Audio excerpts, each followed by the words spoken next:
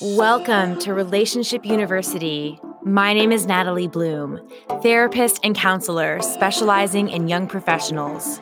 Each episode, you'll hear uncommon conversations with real people and take away psychological insights and tools to strengthen your relationship to dating, friendships, partners, and work.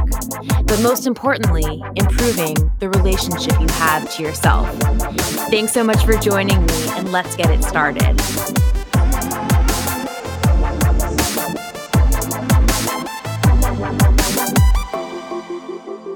I really hope you love listening and learning from the podcast.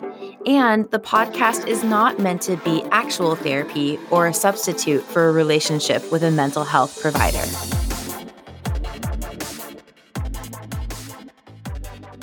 Today's podcast episode will discuss anxiety and panic attacks, what they are and how to overcome it. This will be helpful if you experience anxiety or panic, or if you want to learn to support someone who does. And our guest today is Dr. Elizabeth McMahon, PhD, who specializes in cognitive behavioral therapy, also known as CBT, for panic and other anxiety disorders for over 35 years.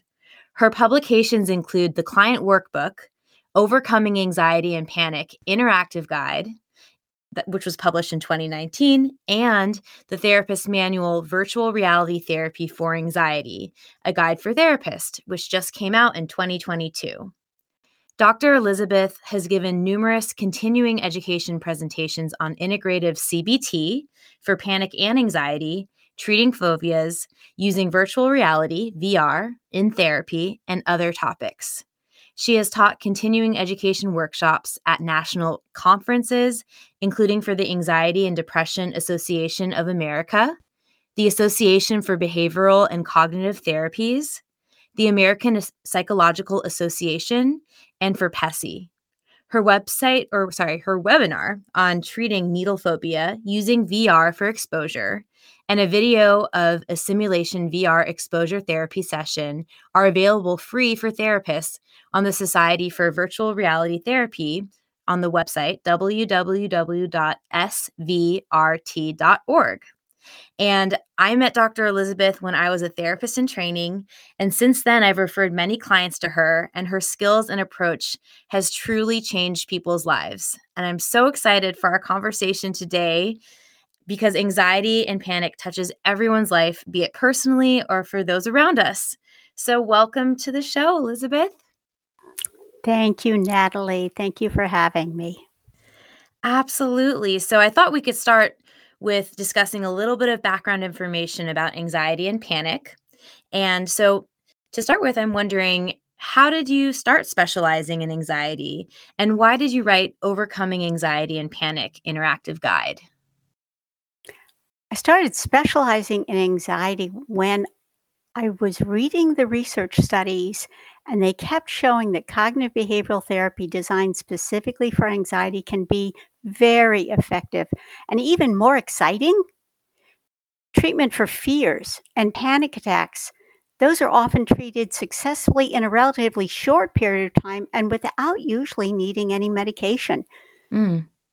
It's incredibly rewarding to treat anxiety because I see people's lives change. Clients actually often say to me, in retrospect, the panic attack was the best thing that ever happened to me because it got me into therapy, and the skills I've learned are helpful in every area of my life. So I wrote Overcoming Anxiety and Panic Interactive Guide because I want everybody to have this information about how to overcome anxiety attacks and cope with panic. When you read the book, the science about anxiety and panic in the brain is explained in ways that are easy to understand, that are useful, and that make sense. People need actionable information, and that's what I try to provide. Wow. It's such a relief, Dr. Elizabeth, to know that there are ways that people can get relief from anxiety or panic attacks, because it's such a terrible experience to experience anxiety or a panic attack. So it's so relieving. So cannot wait to hear more about it. But just kind of in a general sense, I'd love to know, how do you define anxiety? What is anxiety? I see anxiety as a response to perceived danger. Now, the danger can be real or it can be imagined. It can be physical or financial or interpersonal.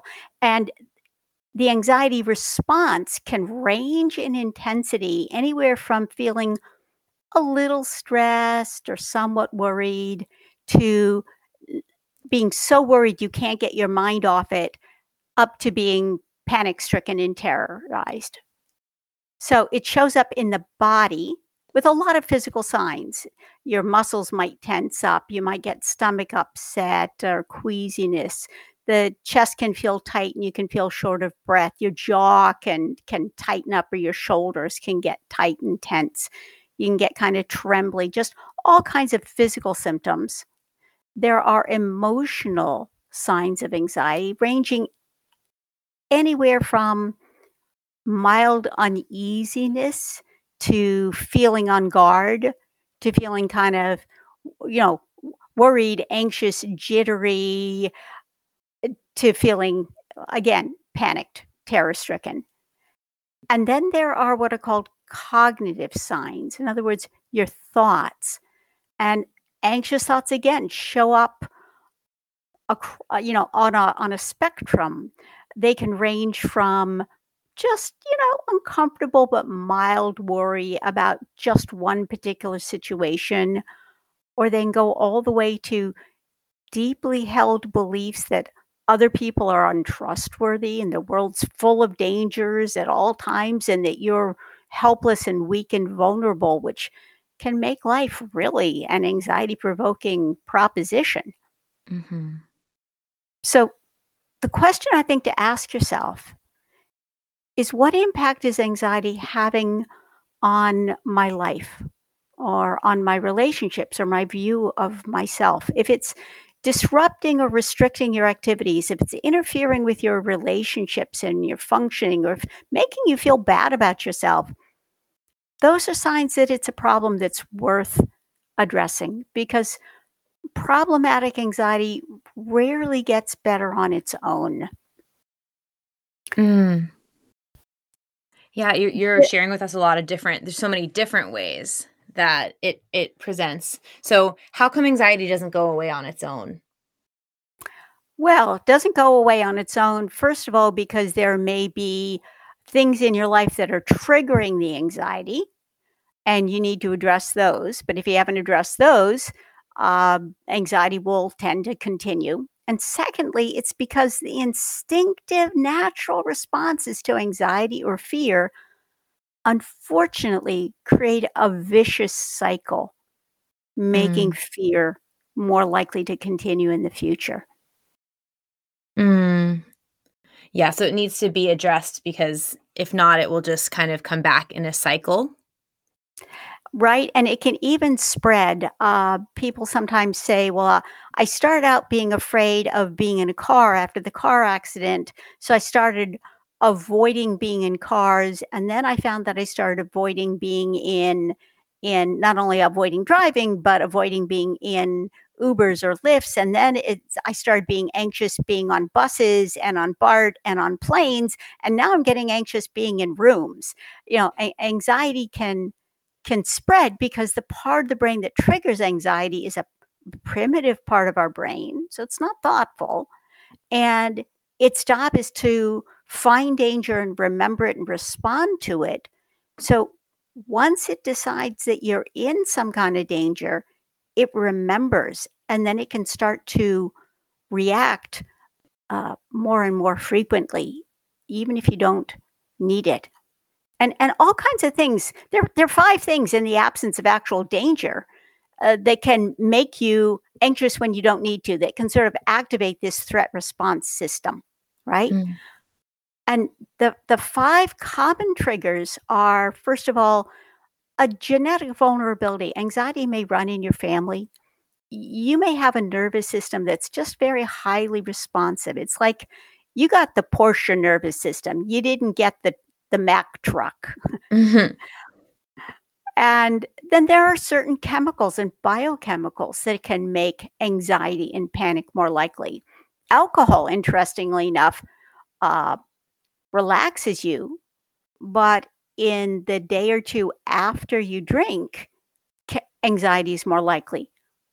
Caffeine can make you jittery and more likely. Female hormone changes can increase anxiety. So there are the chemical factors, but the big three are external stress, right? Mm, Stressful job, caregiving, parenting, juggling multiple responsibilities, which so many of us do these days. mhm, And stress is really affected by how we talk to ourselves. The things you say to yourself either protect you and buffer you from stress, like, it'll be okay, it's hard, but you can get through it. We've been through tough times before, or they make it worse. And so much of the time we can be critical of ourselves and harsh on ourselves and expect things that are really impossible. Don't let mm, anybody down. Don't have anybody upset. We can use words like awful, horrible, can't stand it. What's wrong with me? Well, mm, that's going to make you more anxious when you're stressed. And finally, we learn from what's happened to us in the past, and not only what's happened to us, but what we've seen or heard happen to other people. We can even develop fears from watching movies. hmm. Yeah.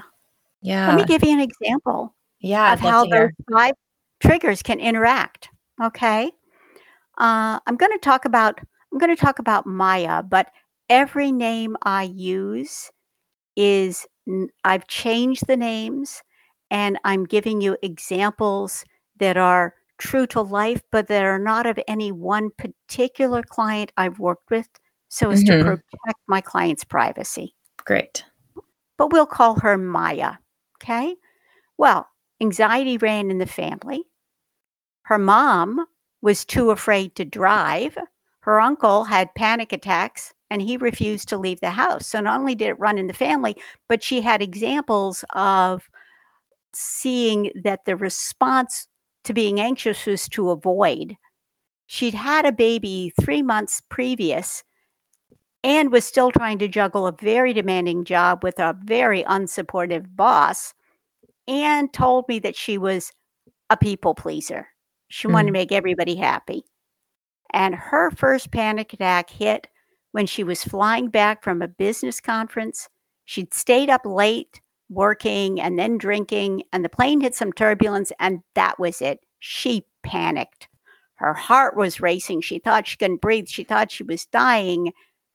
And ever since then, she came to see me because she'd been afraid to fly, and she started being afraid of having another panic attack and started worrying about getting far from home or not knowing where a hospital was. You can see how all those different triggers interacted, the experiences, the self demands, the stress, the chemicals, being postpartum, and the genetics. mhm. So there's a lot of different pieces that can contribute to people's experience of anxiety and panic, it sounds like. Yes, indeed. Yeah, so you described a panic attack in your example with Maya. Um, would you mind describing what a panic attack is, and is it the same thing as an anxiety attack or different? How do people know if they had one or, what that is? I see the terms anxiety attack and panic attack as completely synonymous. They're just two ways of saying the same thing. And a panic attack is when your threat response system, generally known as your fight or flight response, gets activated abruptly, and usually you have no idea why. If you Mm, know why and you get a panic attack, that's called a phobia, but it's mm, still a panic attack. You just know why. But mhm, all of a sudden, your heart's racing, your muscles are tense, you feel scared. And a lot of times it seemed to come out of the blue. So there mm, are a lot of physical signs. You get at least 4 physical signs, which can be anything from your heart racing and pounding, or feeling sweaty or trembly or shaky, a feeling of choking, or your chest being tight or having chest discomfort or pain, feeling short of breath, like you can't get enough air, stomach upset or nausea or queasiness or GI symptoms, feeling dizzy or lightheaded or kind of unsteady or faint, feeling hot or feeling cold, tingling or numbness. So a panic attack, to be formally called a panic attack, you have to have at least 4 of those signs.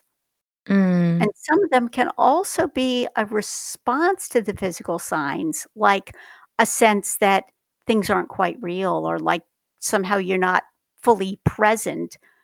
And you start to, that can easily lead to a fear that you're losing control, or going crazy, or that you're dying and something's medically wrong. So a Mm. panic attack is fast onset of these signs, usually with these fears. And it's called a Mhm. panic disorder when you start to worry about, are you going to have another one? Or you start to restrict your activities as a result. Mhm. Got it. So a panic attack comes out of the blue. Um, these physical symptoms come out of nowhere, and the for someone to qualify as having panic disorder, they need to be worried and concerned about having another one. And also, panic attack and anxiety attack are synonymous, so that can be interchangeable.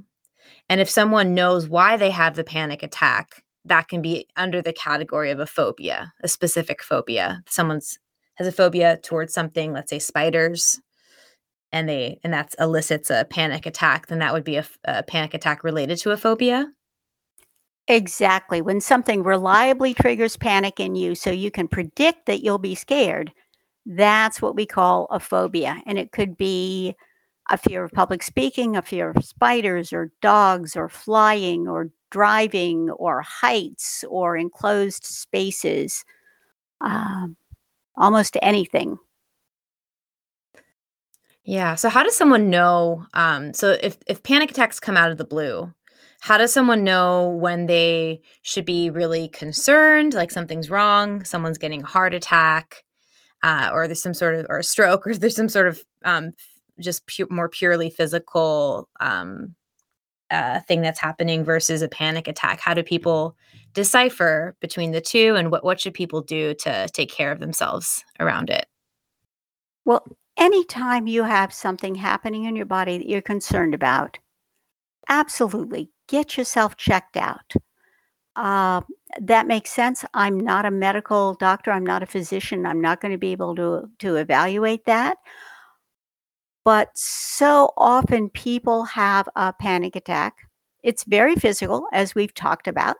It's scary. And naturally, your first thought, if you can't see an outside reason to be scared, your natural thought is to think, well, what's wrong, because your brain's basically screaming danger at you. Mhm.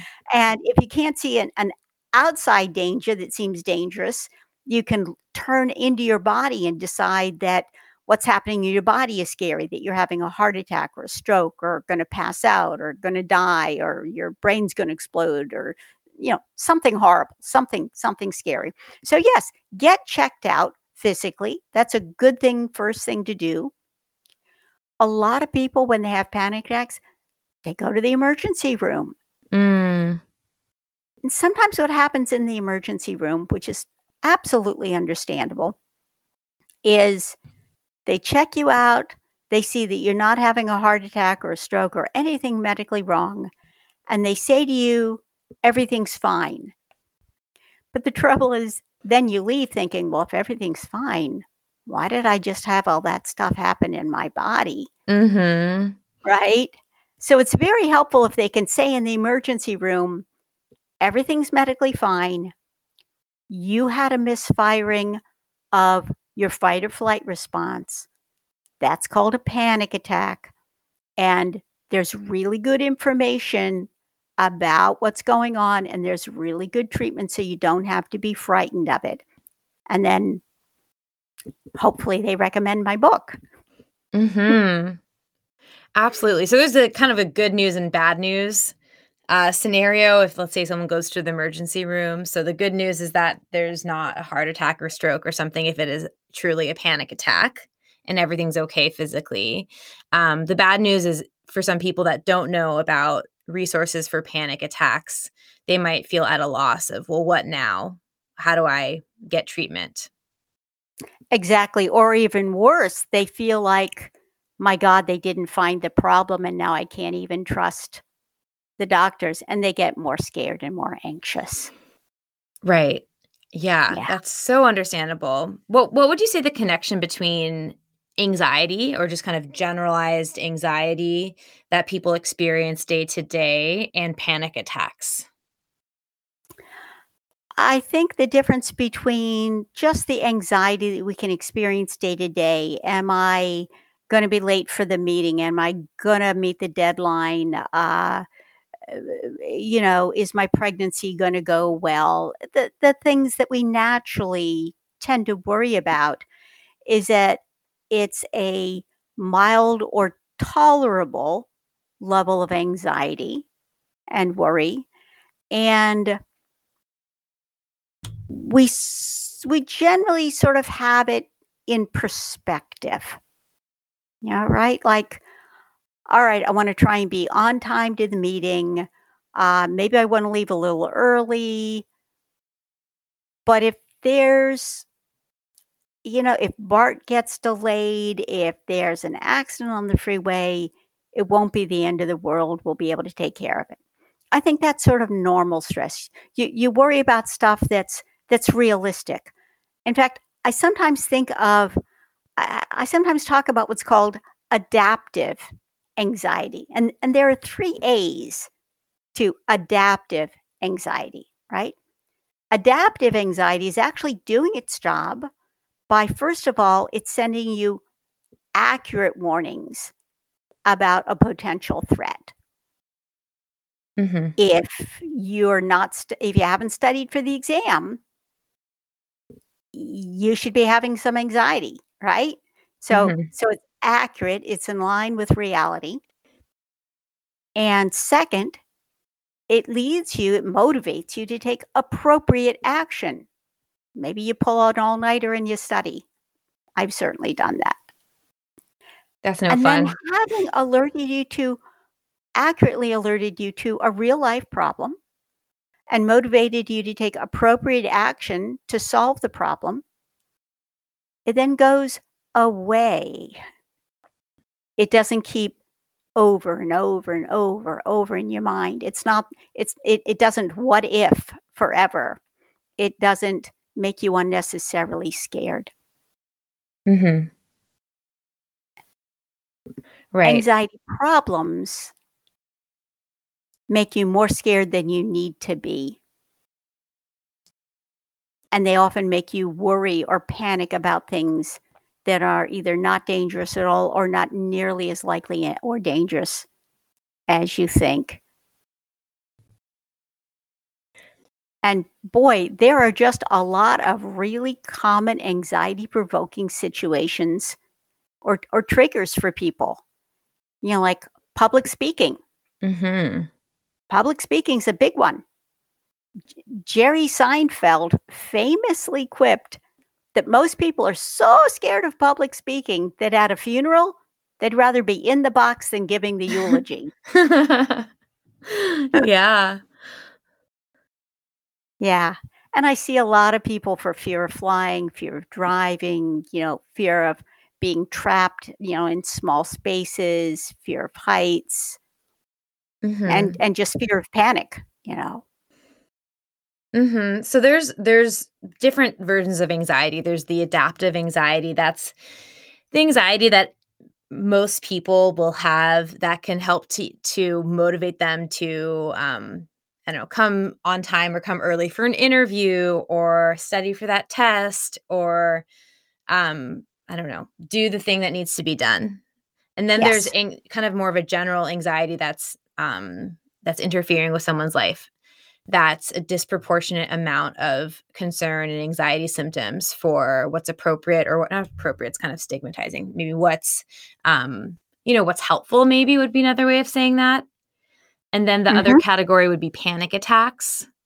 So, Mhm. so I'm wondering, so do people that experience panic attacks more often have, are they more likely to have generalized anxiety disorder or other anxiety disorders, or can that be separate and not related?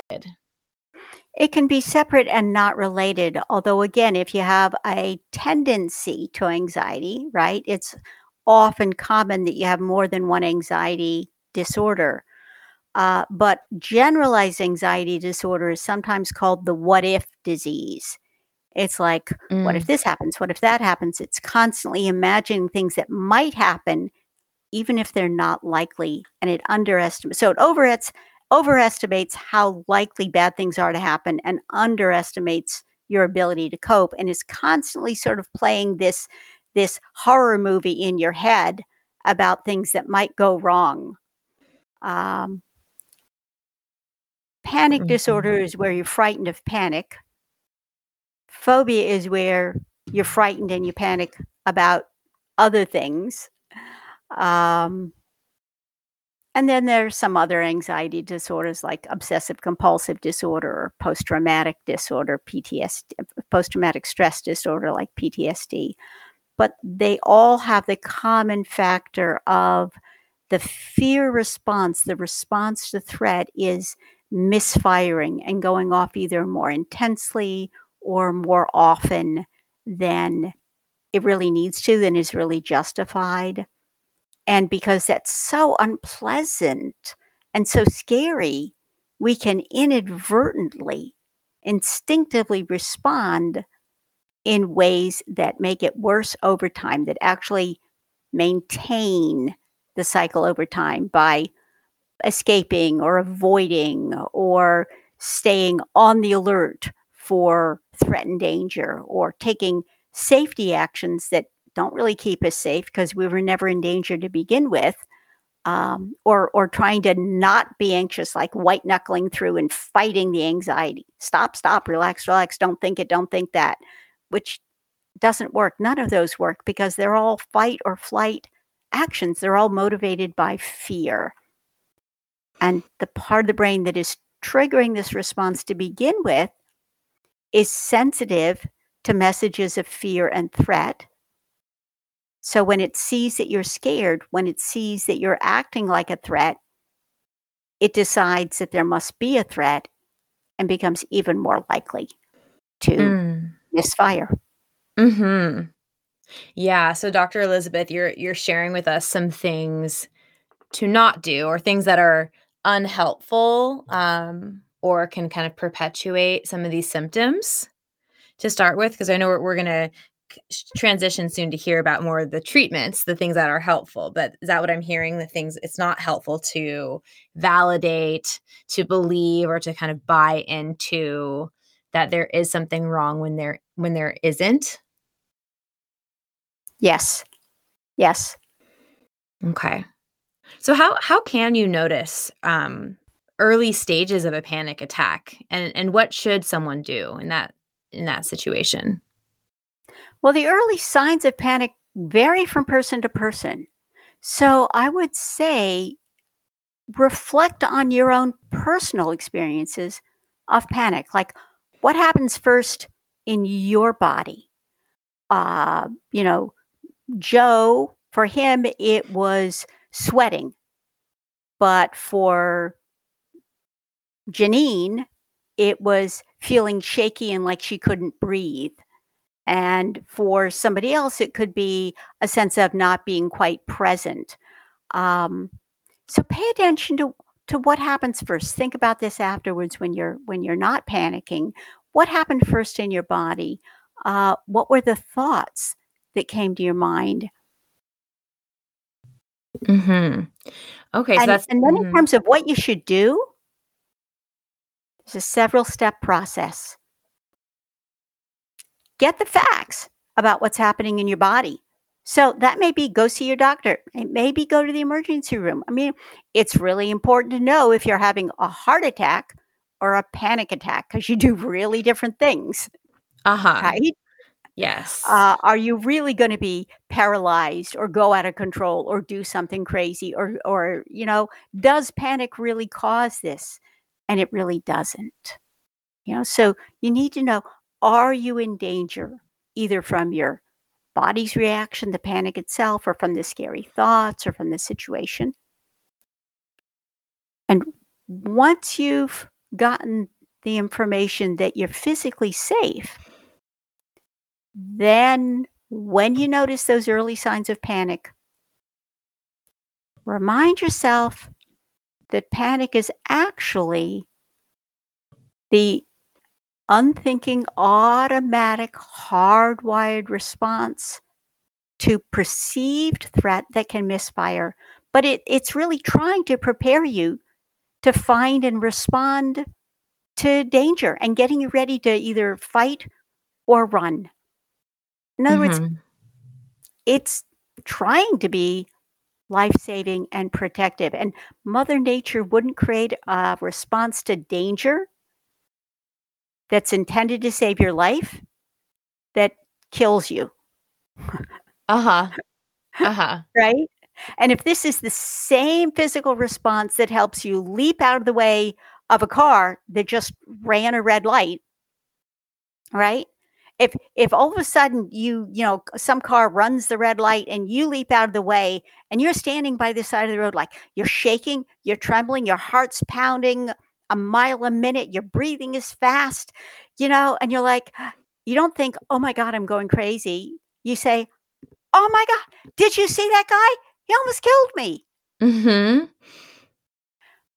But when you don't understand why it's happening, you can get frightened of that response, even though it's the same response that saved your life. So remind yourself about that. You want to consciously shift your breathing. And I know we're going to talk later about how breathing can help. Mhm. Turn your attention to what's actually happening around you, not what your fear is screaming at you Mhm. that's happening. Mhm. And accept the unpleasant reality that right now your primitive bodyguard, caveman protector brain has overreacted, and it may take a little while for the adrenaline to get broken down and used up in your body. So it doesn't feel good. It's a miserable, stinking, unpleasant experience. But you don't have to fight it because it's not going to hurt you. Mhm.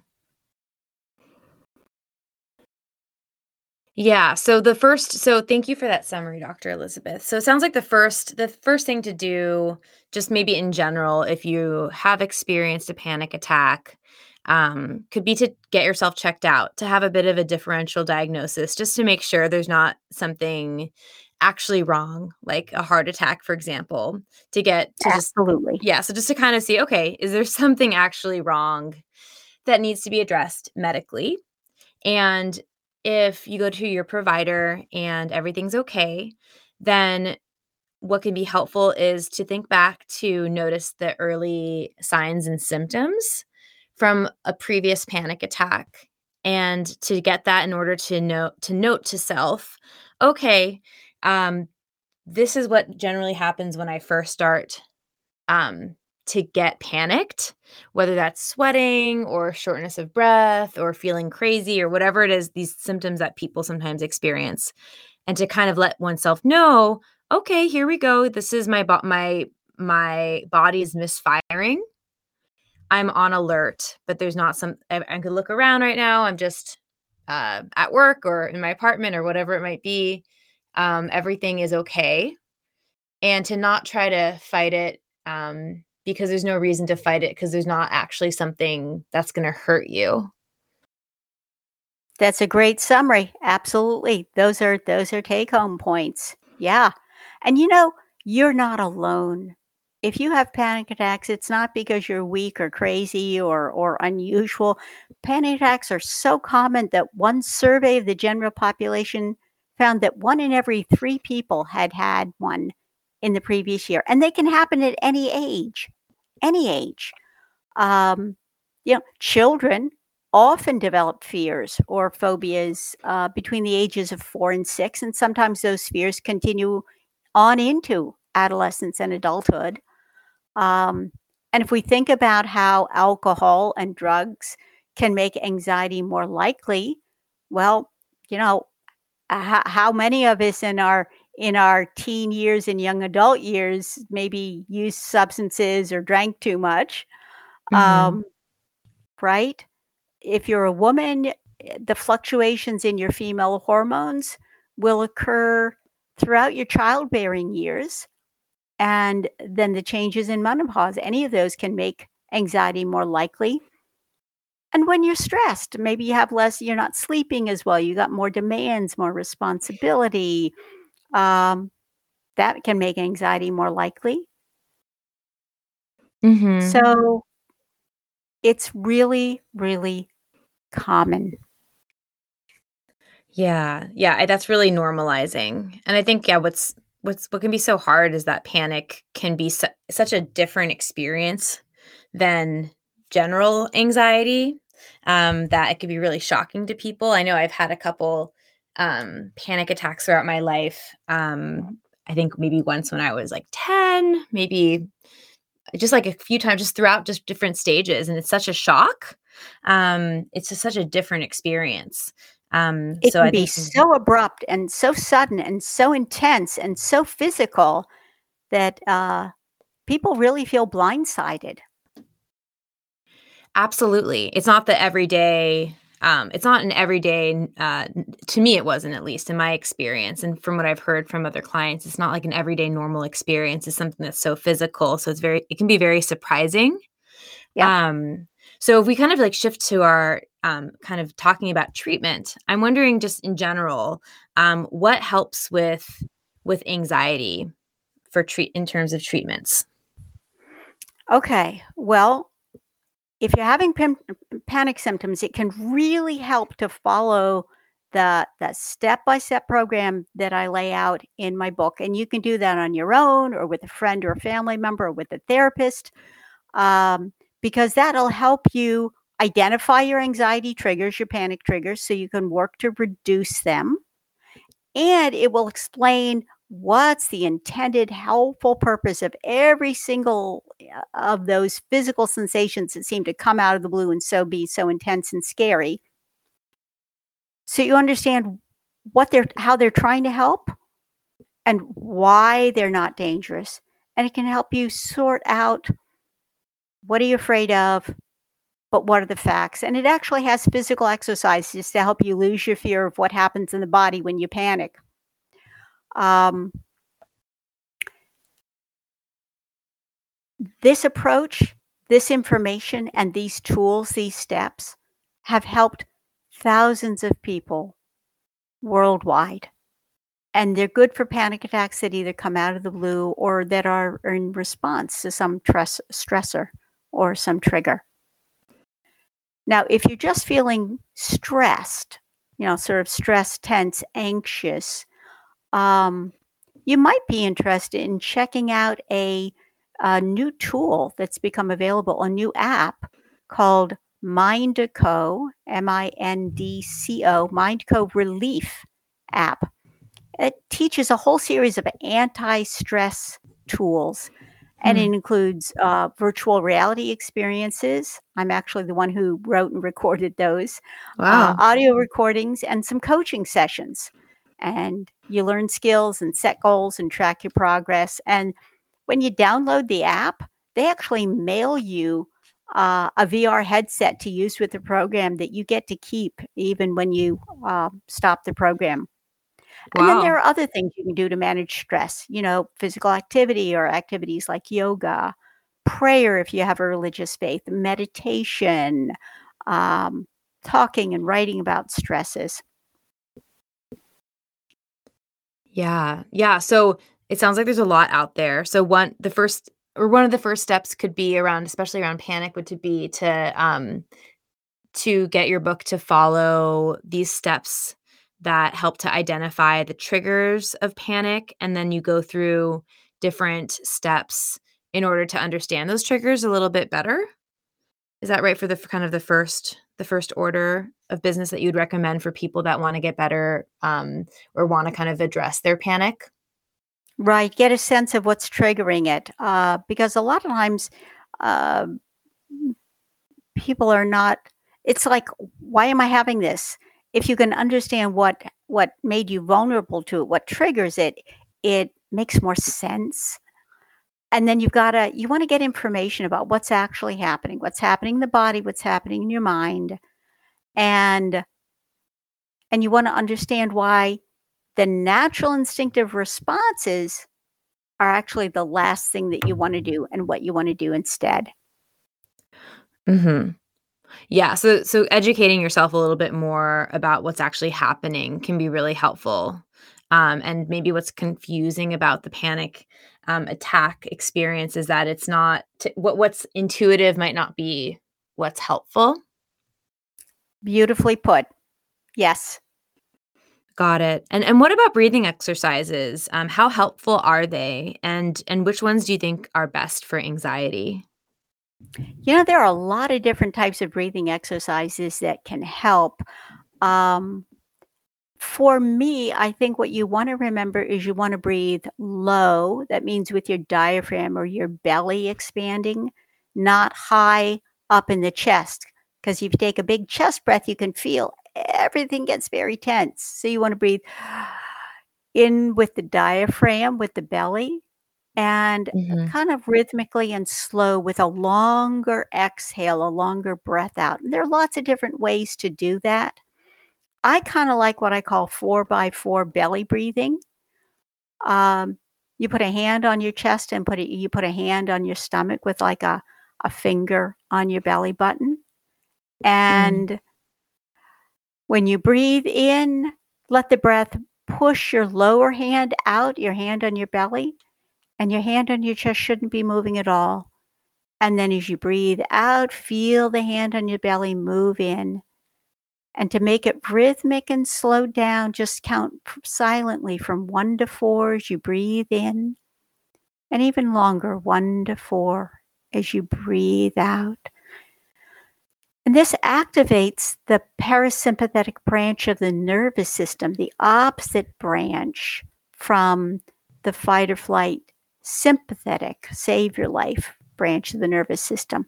You can sort of feel your body calming down. It lowers your blood pressure, lowers your heart rate. It's just good to do, period. Is there a best time to do this? Should someone do this in the morning, at night, when they feel panic coming on, or they shouldn't do it when they feel panic coming on? Like, what would you say is a good approach to breathing exercises or practicing these breathing exercises? Well, I recommend start practicing it 4 times a day. It helps with digestion. So take at least a minute to practice it before each meal, and then right before you go to bed, because it helps you make that transition to relax and calm down and helps you go more quickly into a deep, restful state of sleep.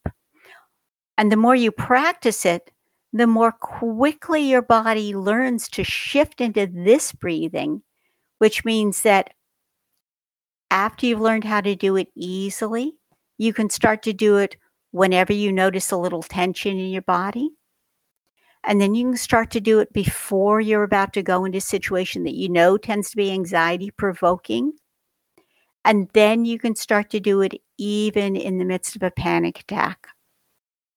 Mm, okay. So probably best to have a practice of this. This is not like the first line of defense when you have a panic attack. It's something to do if you already have a practice.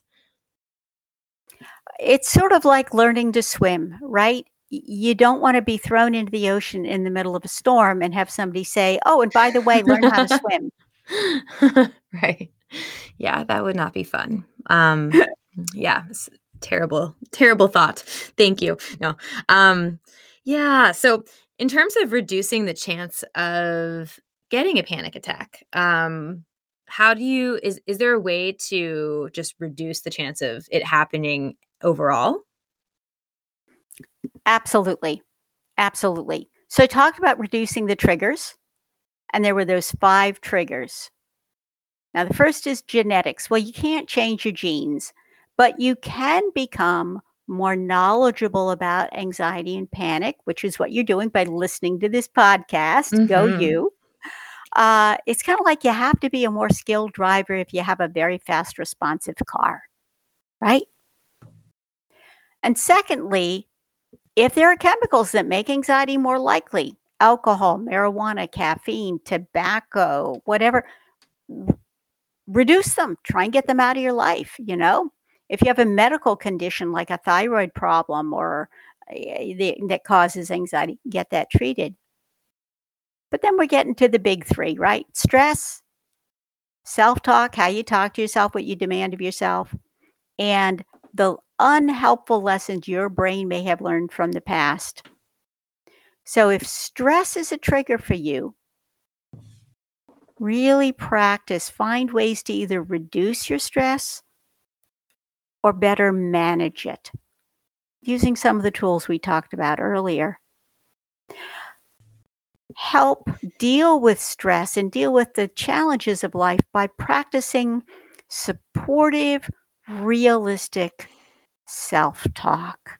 Be Mm. encouraging, not critical. Be supportive. Don't make impossible demands on yourself.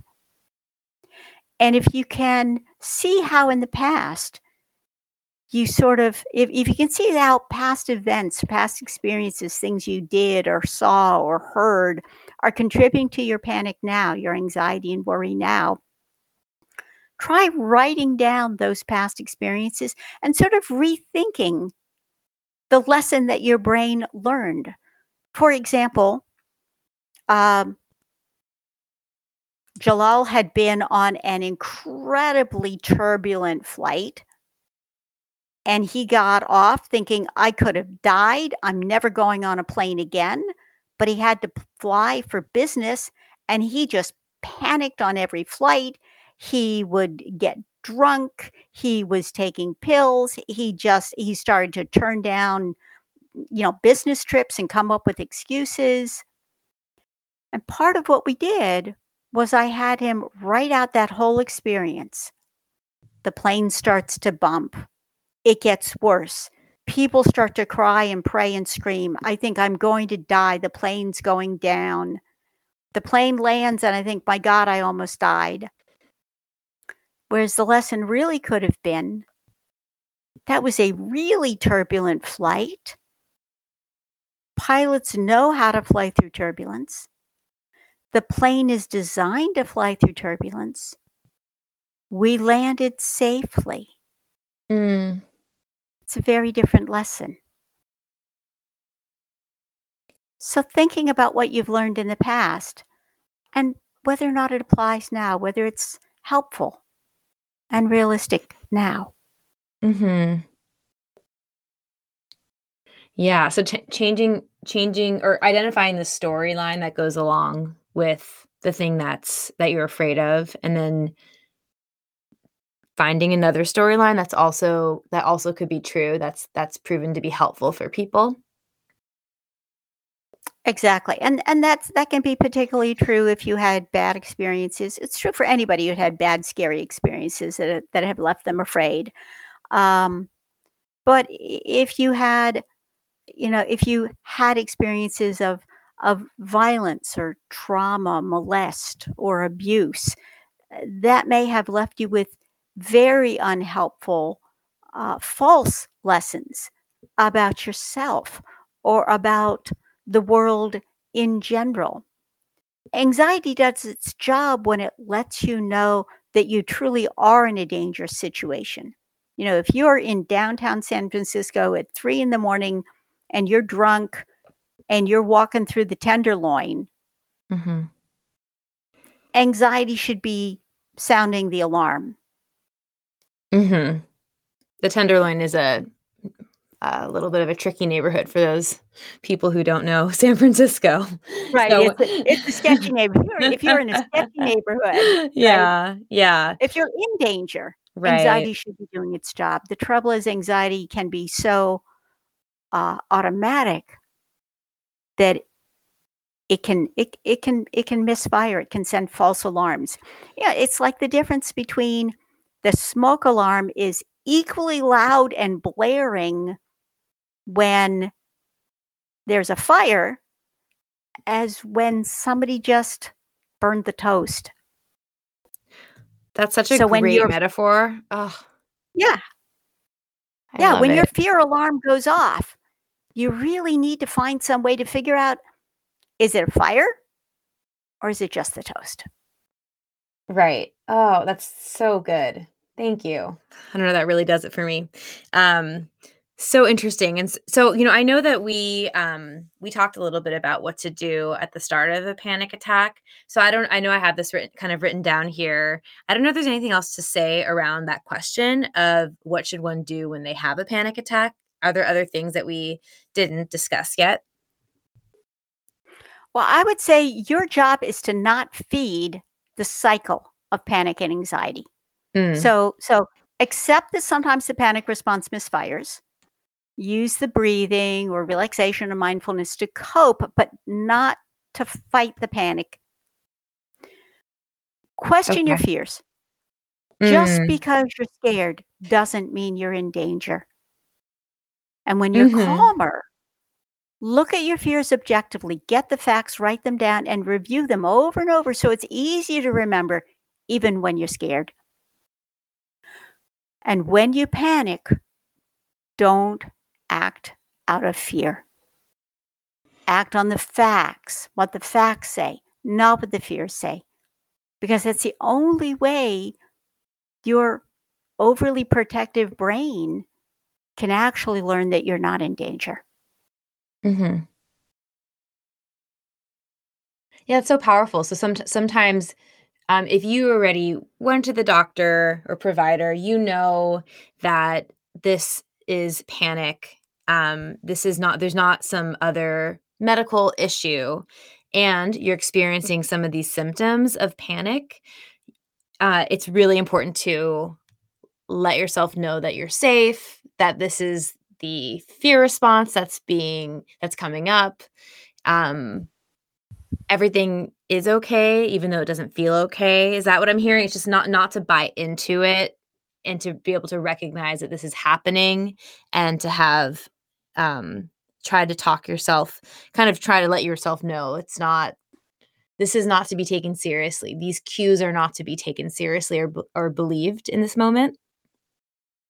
Absolutely. It's a real dialogue. It's almost a fight sometimes, Uh-huh, yeah. between the higher levels of your brain that are really developed and make us human, that are thoughtful and verbal and logical, and the lower, more primitive level of the brain that's really like, I thought there was danger, so we're sending out adrenaline, and you've got to get ready to run or fight.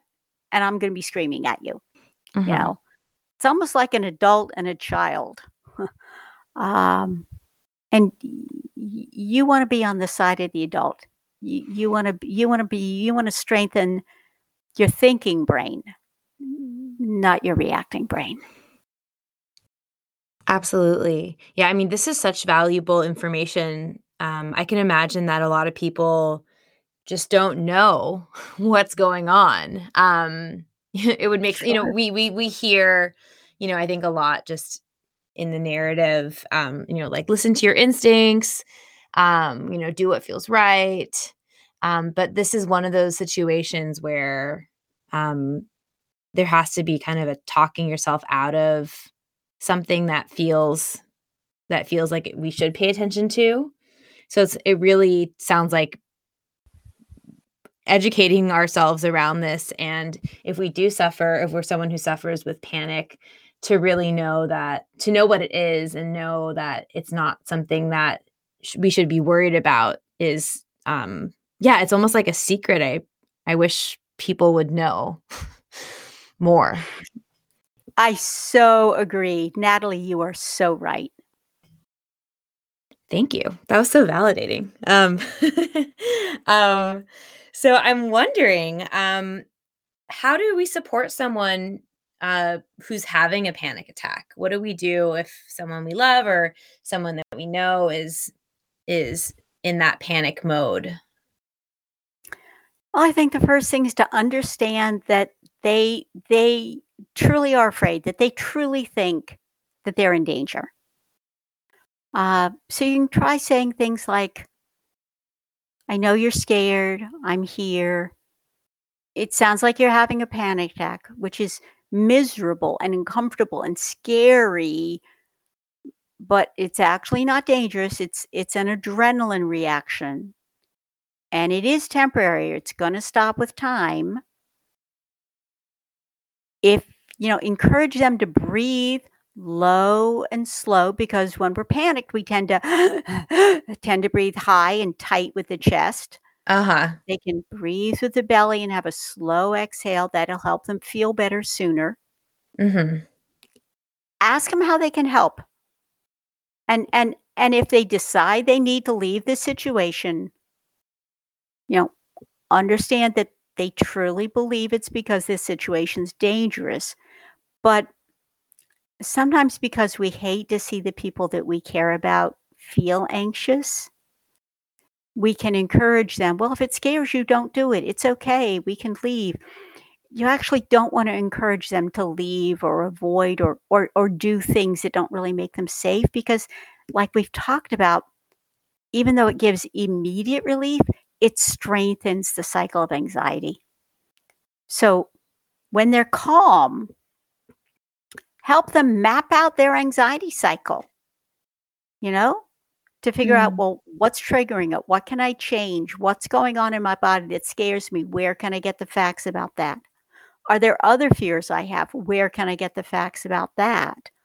Um, a lot of times people have found it really helpful when I'm working with them or when they're reading the book, um, to have a family member, to have a spouse read through the book with them and do the steps and do the exercises. And then I would say praise them for every step they take, even if it seems small to you. Um, be gently honest about the negative impact of their anxious actions, but also be compassionate and supportive. Mm. So the negative impact that would be that it might be harmful or it might perpetuate the cycle if we leave, that kind of thing, or what do you mean by that? Well, yeah, exactly. If I'm afraid to take an elevator, if my spouse says, "That's okay, we can walk the 40 flights. It's probably good aerobic exercise." Then part of my brain that's reacting says, "Oh, look at that. They didn't go in the elevator. I knew there was something about that elevator. I'm gonna remember this," right? Mm. So the fear of the elevator remains, maybe even gets stronger. Their belief that they'd be able to be safe on the elevator and that they'd be able to cope and tolerate with the panic gets weaker, and that's not the direction you wanna be moving in. Got it. So we can help our loved ones or people that we know, or close people, to not validate the fear if they're if it truly is a fear and it's not a danger, we can gently suggest that the elevator is a safe elevator. I've taken it today already 3 times. We could go on it together if you'd like, or something kind of gentle to kind of suggest, maybe to not automatically take the person who's panicking, their lead, perhaps. Exactly, exactly, and maybe, as you say, maybe offer to go with them into a situation that's scary. Maybe do it in small steps. I'm a great believer in gradually facing your fears, not, you know, yelling at yourself and telling yourself you have to go do the thing that scares you the most. Um, and I think about listening to what your fear brain, your reacting brain is saying to you. Be curious about it. Listen to it with respect. And this is true if you're talking about a loved one. Listen with respect and curiosity about what actually they are afraid of, but then help them probably before and after the panic attack. It's hard to do during, but help Mhm. them then kind of think through, is that really true? I, I kind of think of that as being respectfully curious, but not credulous, right? We're back to the just because something scares you doesn't mean it's dangerous. Uh, Right. That's so sneaky. I think that's maybe one of the things that's really sneaky about anxiety, especially like what I see in working with people around anxiety is people ask me, they say, aren't I supposed to listen to my gut instincts? right. Am I supposed to not listen to myself? And so to talk to someone about that is really, it's an interesting conversation because of course we don't want people to be totally disconnected from themselves and to not listen to themselves. But if we know that something is a fear that is unnecessary or is hurting them in other ways or preventing them from living a full life, then maybe it's best we don't listen to everything that our instincts tell us. So that's such a, I don't know, I think that's such an interesting topic. That's such a good point. And we're talking, I think, about using all of our brain, not just one part. If we can, because we can sometimes talk ourselves into doing something that sort of instinctively on a gut level we know isn't right for us. Well, that would be like using just your thinking brain and not listening to your more primitive emotional reacting brain. Mhm. And that doesn't work well. But then panic is the opposite problem, and that's the reacting, the part of the brain that just reacts. And if you just listen to that, then you'd never do anything that was scary and you'd never learn that you could do it. And your life can become more and more restricted. So it's having that dialogue. Gee, this job sounds really good on paper, but I just got a bad feeling with everybody I met. Like they were not happy and like this just doesn't feel right to me. Listen to that, right? Or at least explore it. But similarly, oh, I'm terrified. Okay, I understand. Tell me what you're afraid of.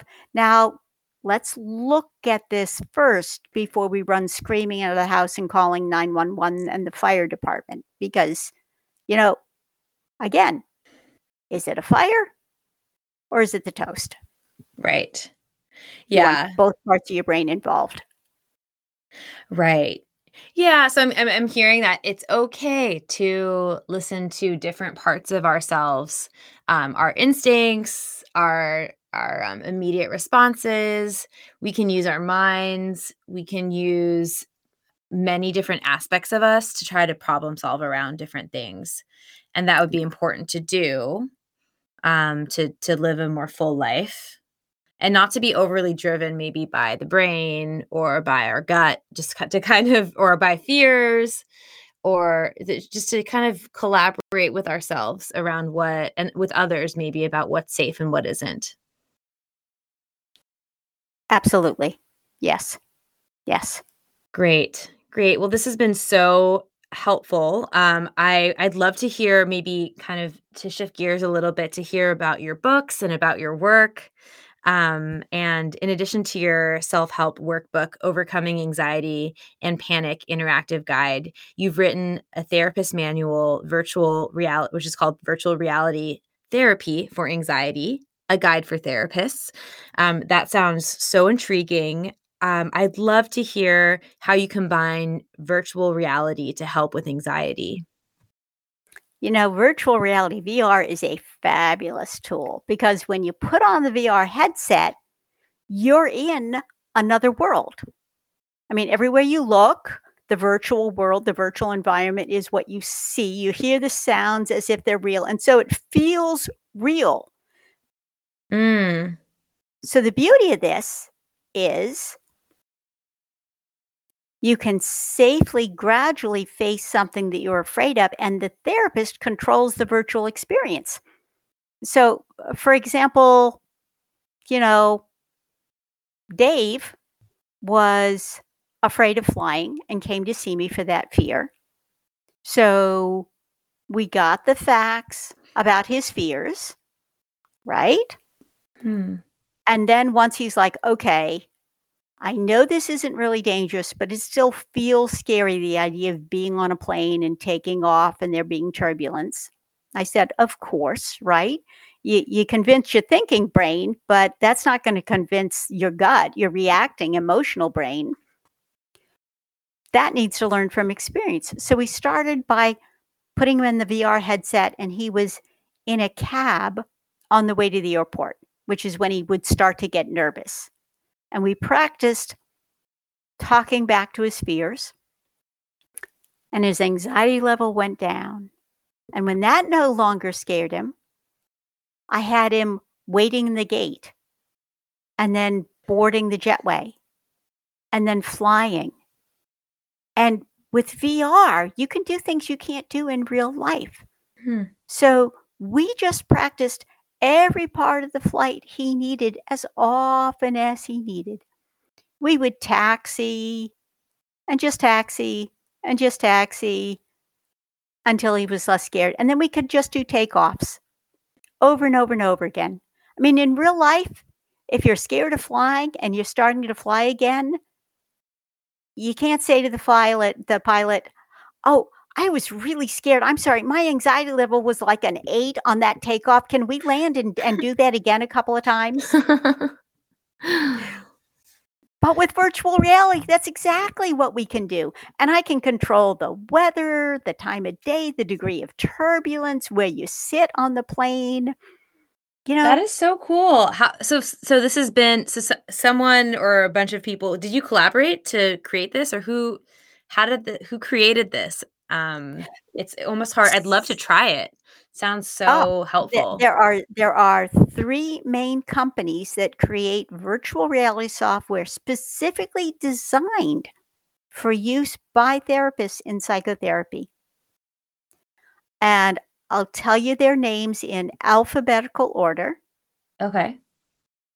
One is Amelia Virtual Care, Amelia like Amelia Earhart, Amelia Virtual Care. Mhm. They're based in Spain. The second company, going alphabetically, is C, the letter C, 2, the number 2, Care. And if you Google it, it's C2 and then dot care, the word care. They're Mhm. based in France. And the third company is the oldest of the 3 and is based in the United States, and they are Virtually Better. Cool. And they each have slightly different virtual environments or may need different equipment or have different um, pros and cons. So it really depends on your practice, what you treat, and you find the system that is most helpful for you and your clients. Wonderful. Wow. Okay. I definitely would love to try that. So, need to look into that as well because I'm a little bit fearful of flying as well, even though I still do it. It's so hard to overcome fears. My goodness.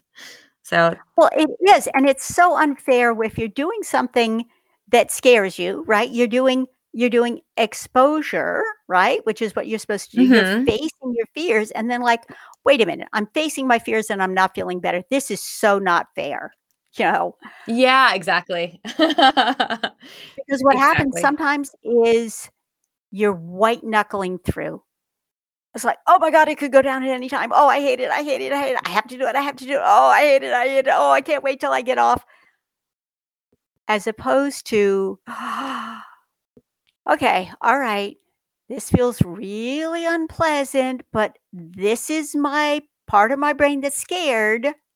This is its chance to learn that maybe there's nothing to be dangerous about. So, not to be scared about. So, what am I fearing?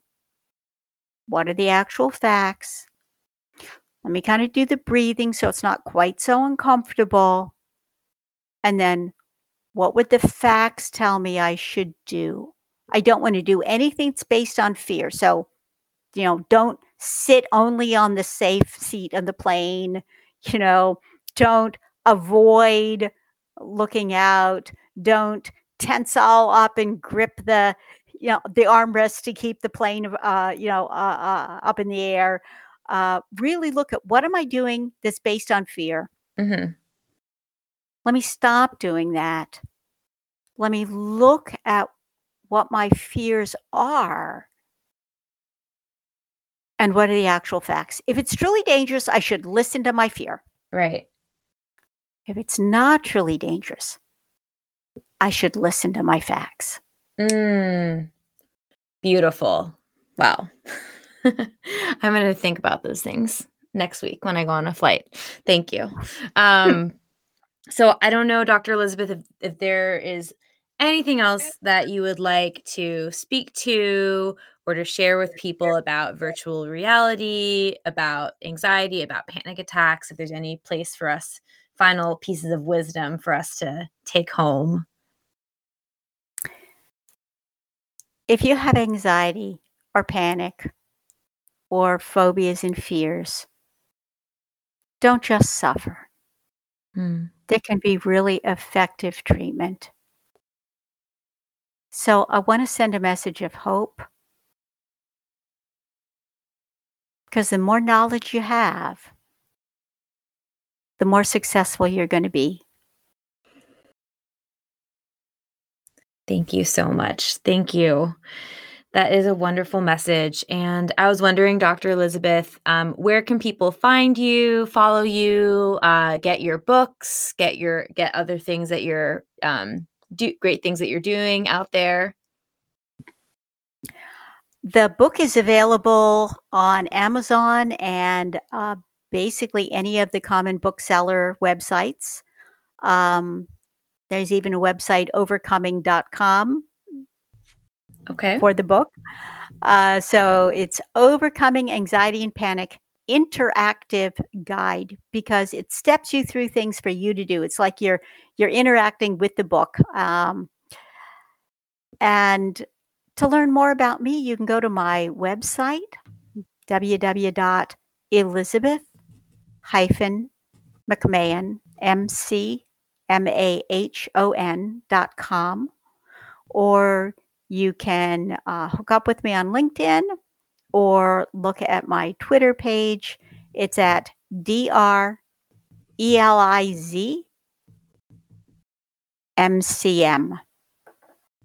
Okay. Fabulous. Thank you so much. This has been really, really informative, and I feel like I've learned so much every time I speak with you. I'm just taking notes, and I just feel like I know more. So thank you so much for the great work that you're doing, and just excited for all the things, all the people that you're helping, and all the great things you're doing that are really cutting edge. Natalie, thank you so much for having this podcast on such a current and important topic. You're doing a real service for people. Thank you so much. All right, take care. You too. Thank you for having me. Absolutely. Bye. Thanks so much for listening. I hope you enjoyed the show.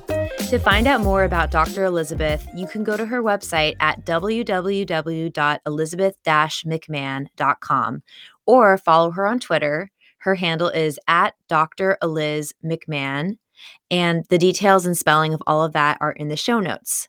And if you think this episode might be helpful to someone you know, feel free to share. And to stay connected, feel free to follow us on Instagram at Relationship Podcast. This is Natalie Bloom, wishing you a warm and cozy fall season and hope you're having a great day. I hope you had a great time listening. Again, just a friendly reminder that the podcast is for informational purposes only. Relationship University is not intended to be a substitute for psychological, psychiatric, or medical advice, or diagnosis and treatment, or actual psychotherapy with a therapist or psychologist. If you're desiring or needing mental health support, please seek the advice of your medical provider or other qualified mental health professionals. If you think this may be a mental health emergency, please call your doctor or 911 immediately or go to your local emergency room. Life can be challenging sometimes, and everyone goes through tough things. And I hope you're seeking professional support from your own personal therapist if that's something that you think would be beneficial to your life. I appreciate your time to listen to this, and take care.